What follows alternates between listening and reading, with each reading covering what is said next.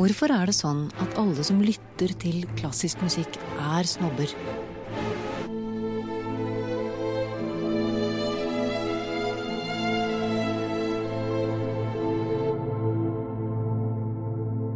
Eller er de egentlig det?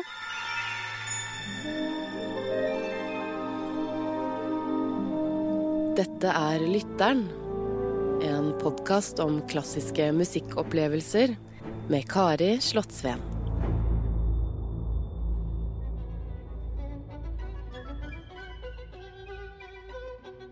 Og så har jeg av en eller annen grunn, du vet disse her alarmistiske fiolinene i 1812-overtyren? Ja da. Ja. Man måtte ha hatt noe sånt på toppen, sånn for å representere trusselen som er i samfunnet. Men ja, likevel så ville slutten vært harmonisk og bra, egentlig. Så du har trua? Jeg har troen.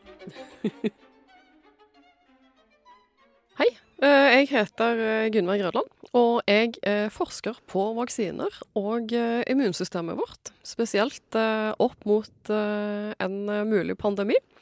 Og det gjør jeg på Universitetet i Oslo og Oslo universitetssykehus, og begge steder på Institutt for immunologi. Wow! Velkommen hit, Gunveig Grødland, til Lytteren. Veldig hyggelig å være her. Det er så vanskelig å ikke gå rett inn i immunologien og immunsystem og pandemi og sånn, så det kan hende at vi svinger innom det etter hvert. Men vi starter her. Altså din musikalske oppvekst, fordi jeg vet du har en. Kan du skisse den for oss sånn helt i starten? Ja, altså det begynte aller først egentlig med sang, fra jeg aner ikke når. Det bare har alltid vært der. Min mor dirigerte noen kor, og siden barnepass ikke alltid var tilgjengelig, så hang jeg i buksebena hennes når hun dirigerte. Og så begynte jeg selv å spille fiolin når jeg gikk i første klasse, og piano noen år etterpå. Jeg hadde 1 år hvor jeg bytta ut pianoet med kirkeorgel. Jeg har sunget i kor selv, selvsagt, fra før første klasse og ja, i mange, mange år. Ja. Spilt i forskjellige orkester, som jo var veldig gøy. Hvilken stemme sang du i kor etter at stemmen din ble voksen? Alt. Du synger alt. Ja, du er en klar alt når du snakker også. Jopp. Ja, nettopp. Er det ikke det? Det er jo på en måte ikke rart, men det er rart likevel at sånne stemmer i et kor, de blir med deg gjennom hele livet. Sånn, jeg kan for eksempel huske «Kom meg, du skjønne mild, gjør skogen atter grønn, og lave bekk og kyll, fjolen blomster og skjønn», hele veien. Yep. Og altstemmen går jo ofte litt sånn, den legger seg som en sånn i en troika-sjokolade, ikke sant? Som har sjokoladelaget midt i. Ja, det vakreste laget. Ja, det er et veldig vakkert lag. Og så har du spilt i orkestre. Hva slags orkestre da? Aller først så spilte jeg i Jæren symfoniorkester et par år. Det var vel slutten av barneskolen. Var det fiolin? Det var fiolin, ja. Og så flyttet jeg over til Stavanger ungdomssymfoniorkester, som jo var veldig gøy, for da var det folk på min egen alder. Ja. Og der spilte jeg i ganske mange år. Jeg er faktisk ikke sikker på hvor mange, men ganske mange. Og så hadde jeg 1 år i USA. Det var sånn 15-16. Utvekslingselev. Da spilte jeg i Hudson Valley Youth Orchestra. Og så kom jeg tilbake igjen og fortsatte å spille i Stavanger ungdomssymfoniorkester. Men du sa du hadde spilt kirkeorgel. Du har spilt til hva da? Gudstjenester eller konserter? Nei. Det var 1 år. Og da hadde jeg rett og slett bare spilletimer i kirken, som jo er helt fantastisk, for da sitter du og spiller med det bruset rundt deg, og den lyden, hvor mektig den er. Ja. Det kjenner du ikke egentlig før du sitter på den kraken. Så det var helt fabelaktig.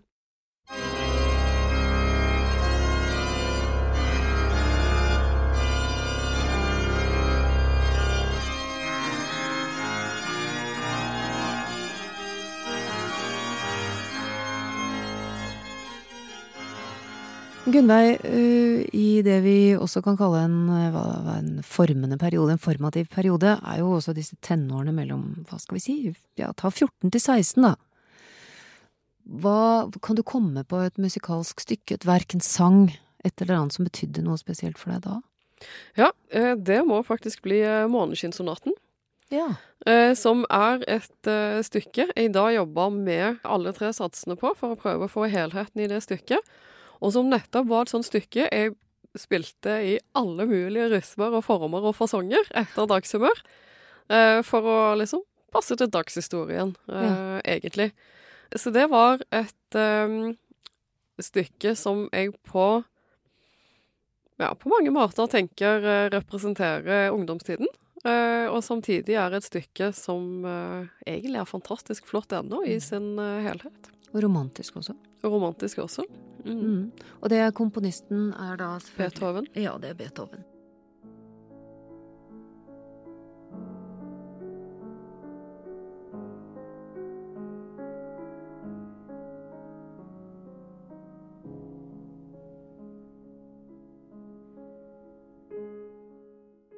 Og så blir du forsker. Hvorfor tenkte du på å bli musiker? Ja, jeg tenkte på å bli musiker, faktisk. Men det er vel to ting. Aller først så jeg jo etter hvert at musikk, det var fryktelig kompetitivt. Jeg var ikke helt sikker på om jeg var klar for det resten av livet. Nå er jo det litt ironisk, fordi forskning er minst like kompetitivt. Så det var jo, ja. Men det andre var at jeg tenkte at musikk, jeg fant ganske stor glede, noen ganger i hvert fall, i å øve over tid detaljert. Og så er det sånn at du da lager selvsagt det språket du kommuniserer gjennom musikken. Og så tenkte jeg at det er ikke sikkert jeg er fornøyd hele livet med at det jeg sier er åpent for fortolkning. I så stor grad. Det kan være jeg trenger noe som gir meg litt mer mulighet til å direkte si hva jeg har tenkt at folk skal oppfatte. Ja. Så det var egentlig de to motivasjonene. Og forskningen gir deg en større mulighet til det? Forskningen gir meg jo en mulighet til å komme med klare svar i hvert fall, i litt større grad. Men nå da, når det er skulle man tro, et internasjonalt kappløp om å finne den vaksinen som kan gjøre at vi ved neste pandemiske sving kanskje er mer forberedt, eller en vaksine som kan ta neste pandemi? Ja, og der har du forskjellige aspekter. Altså som forsker så er min jobb med å utvikle de nye gode ideene, som tar oss og forteller hvordan vi kan lage enda bedre vaksiner for fremtiden. Og når man har laget en veldig god vaksine, det å på en måte ta det siste stykket til faktisk bruk i befolkningen, gjøres ofte i kontekst av en eller annen bedrift. Det er noe med at det er ekstremt dyrt, å gjøre spesielt de siste stadiene av klinisk utprøving, og produksjon og utrulling krever en logistikk som du typisk ikke finner på universitetene. Hvis vi tenker på hvordan verden var da både du og jeg var barn, så hadde vi jo fortsatt store kriser. Vi hadde store internasjonale politiske kriser. Vi lurte på om verden i det hele tatt ville overleve på et tidspunkt i min barndom. Eller ville bomba komme og ta oss? En var stående vits blant visesangere var jo jeg skal synge en vise, jeg laget selv, den handler om bomba. Ikke sant? Så det var mange andre ting, og så hadde vi jo hele AIDS-epidemien som... Vi visste jo ikke hva som i starten der, visste vi jo ikke overhodet hva vi stod overfor, og vi visste ikke at det skulle bli så grusomt. Så vi har vært gjennom det, men dette her, hva er det vi har vært igjennom nå, og hvordan tror du vi vil se tilbake på det? Jeg tenker at en av de tingene som, altså kriser har det vært aldri og alle tidsperioder. Det som kanskje skiller de siste årene, før pandemien også, fra tidligere, er at det blir eller vi får oversikt i større grad over den kompleksiteten som faktisk eksisterer. Vi ser spenningene klarere. I stedet for oss mot HIV, eller oss mot en atombombe, så blir bildet langt mer sammensatt. Og det er klart bildet har vært langt mer sammensatt til alle tider. Men kanskje nå på grunn av informasjonsstrømmen, så tar vi og oppfatter den kompleksiteten på en litt annen måte enn tidligere. Og derfor for min del i hvert fall, altså ser jeg bare 10 år tilbake, altså noe som ligner på moderne musikk, helt feil. Da gikk jeg for de klassiske harmoniene og på en måte de enklere sammensetningene. Men etter hvert, så man tar inn over seg, kanskje for meg var det i hvert fall en prosess, når man tar inn over seg at den kompleksiteten, det er ikke dumt det er den vi skal ha. Et demokrati er ikke kjennetegnet av harmoni, det er kjennetegnet av spenninger. Av masse forskjellige konflikterende interesser som likevel finner en måte å faktisk jobbe sammen på. Og kanskje derfor parallelt så begynte jeg også i større grad å vende meg mot klassisk musikk, som var litt mer moderne enn mange av de jeg hørte på tidligere. For tidligere var det jo bare Beethoven og Mozart og Grieg og de klassiske, store. Tchaikovsky og... Så det er en form for utvikling eller modning, at man velger andre typer musikk, som for eksempel mer samtidsmusikk? For meg har det vært det.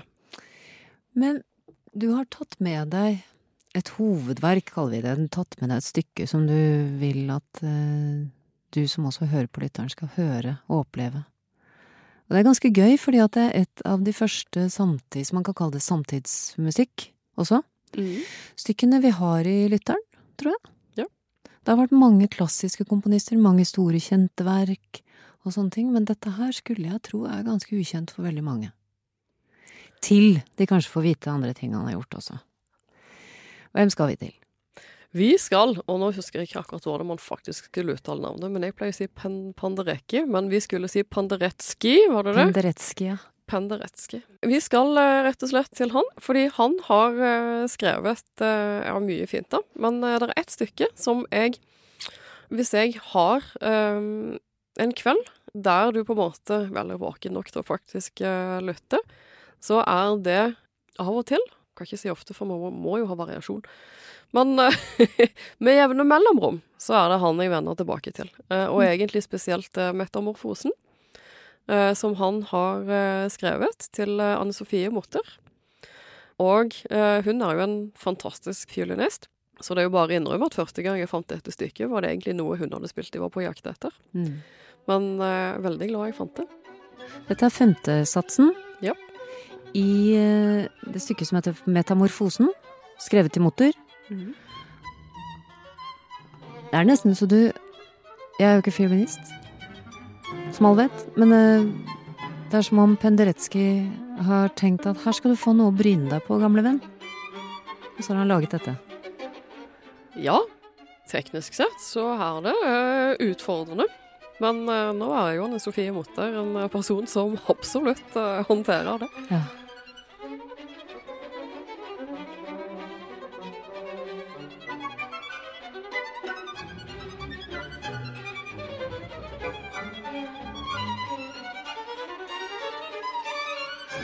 Og det er svært. Det er flott. Ja.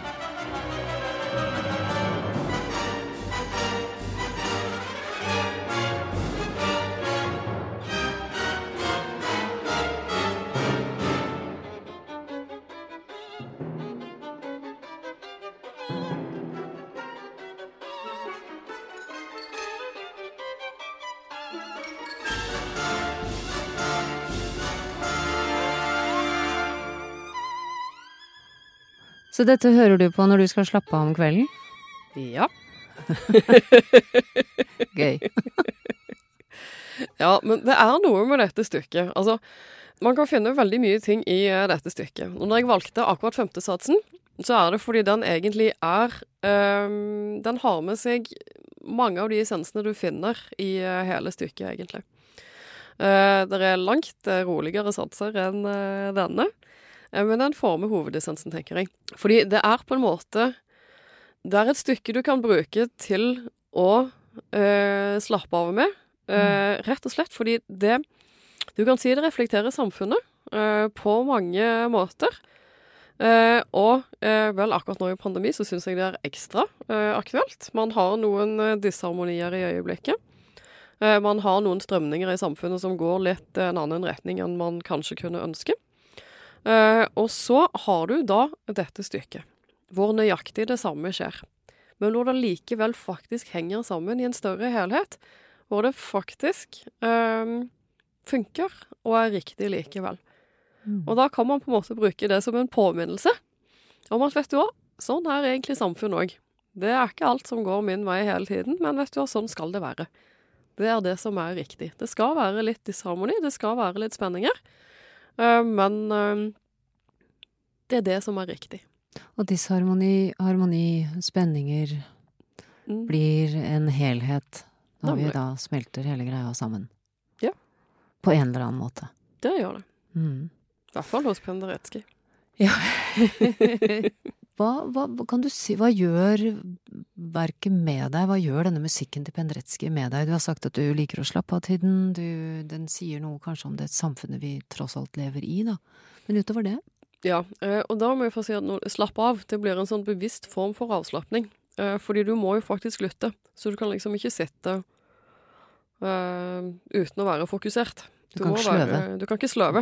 Du kan slappe av, men du må være absolutt aktivt inne i musikken. Og det som ofte da skjer, at du, når du lytter så oppmerksomt, så oppnår du egentlig ofte den der, for meg i hvert fall, en sånn rohet, og føler at du kanskje oppnår litt sånn større klarhet. Ikke bare i musikken, men sånne ting som skjer rundt også. Aner ikke hvorfor det funker, for det skulle man jo ikke tro. Det jo helt ikke-relatert. Men det funker. Men det ikke ofte sånn med musikk da? Jo. Det jo det som tingen. Vi trenger kanskje det der språket som ikke-ekspressivt likevel. Ja, og hva den musikken gjør med den som hører på, det kan jo være individuelt veldig forskjellig da. Ja, og sikkert også variere med dagsform, og jeg vet for meg, så det noen stykker som passer en dag, og ikke neste i det hele tatt. Det må passe med det også. Ikke sant. Hva tenker du om, altså, hvor ofte går du på klassisk konsert i dag, som voksen forsker? Alt for sjelden. Det faktisk et av nyttårsønskene mine, eller nyttårsforsettene mine, hvert eneste år, at jeg skal gå enda oftere på konsert. Men jeg pleier kanskje gå 2 til 5 ganger i året. Sånn i snitt. Og hver gang så kommer jeg ut igjen og tenker, dette må jeg prioritere å få gjort enda oftere. Hender det at du gråter under en konsert, eller sovner, eller at du kjenner at kroppen din bare gir seg over? Sovner gjør jeg aldri. Jeg tror ikke, jeg tror hvis du ser på faktiske fysiske uttrykk, så tror jeg ikke du ser så mye. Hos meg skjer det rett og slett inni.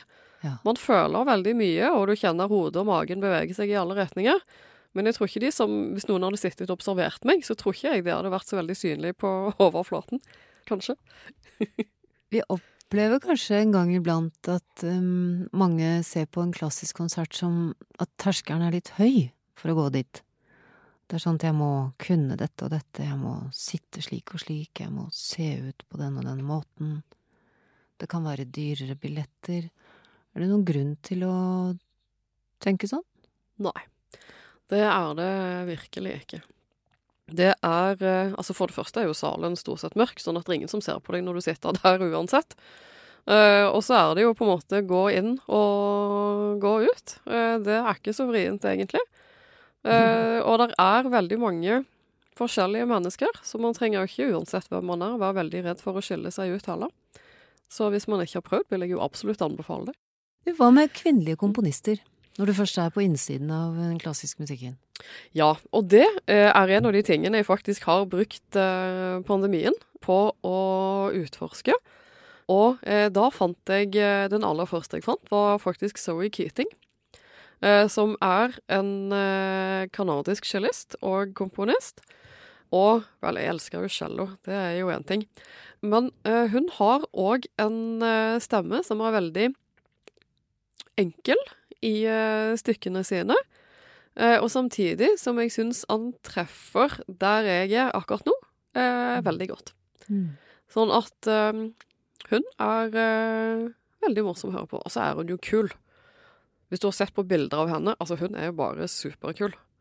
Og det litt morsomt også med komponister som ser sånn ut. For selv om jeg på en måte vet at det masse veldig gode moderne komponister, og at alle ikke ser ut sånn som Grieg og Beethoven, så det relativt få som ser så kule ut også.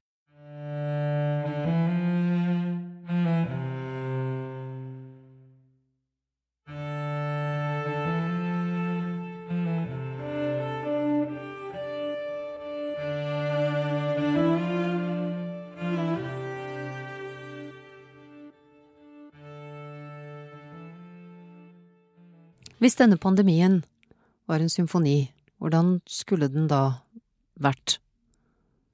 Ja, det jeg ser for meg da, er at fordi du har viruset, sant, som starter et sted, og som utvikler seg hele tiden i en eller annen ukjent retning. Sånn at du måtte i hvert fall hatt en stemme som i stadig større grad gikk mot, eller ble Forandret? Dysharmonisk. Ja, For den måtte hele tiden bli dysharmonisk med på en måte en annen grunntone i stykket som da skulle representere selvsagt immunsystemet vårt. ja. Men, men likevel så skulle de etter hvert oppnådd en sånn slags harmoni, symbiose i hvert fall, over tid, etter at det hadde gått litt fram og tilbake en stund. Ettersom på en måte vi blir trent opp til å faktisk treffe dette viruset ganske greit. Og så har jeg av en eller annen grunn, du vet disse her alarmistiske fiolinene i 1812-overtyren? Ja da. Ja. Man måtte ha hatt noe sånt på toppen, sånn for å representere denne trusselen som er i samfunnet.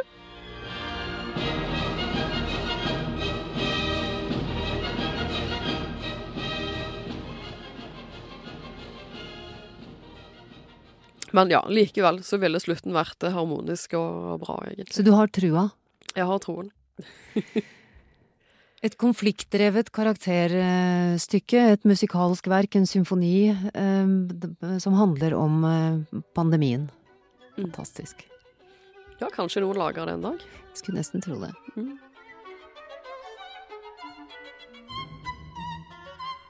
I neste episode av Lytteren møter du Mimi Tamba. Skuespiller ved Det Norske Teatret, dramatiker, sanger, komponist, musiker og en evig fan av dronning Elisabeth I av England. Og det jo en dans som Queen Elizabeth dansa. Og det var jo på en måte sett på den tida som nesten pornografisk. Så danser med Robert, som han heter. Og så ser de hverandre, liksom, de liksom danser litt rundt hverandre. Og så begynner de å danse nært hverandre. Og så løfter de hverandre opp og sånn. Ja. For hun løftes. Og alle rundt bare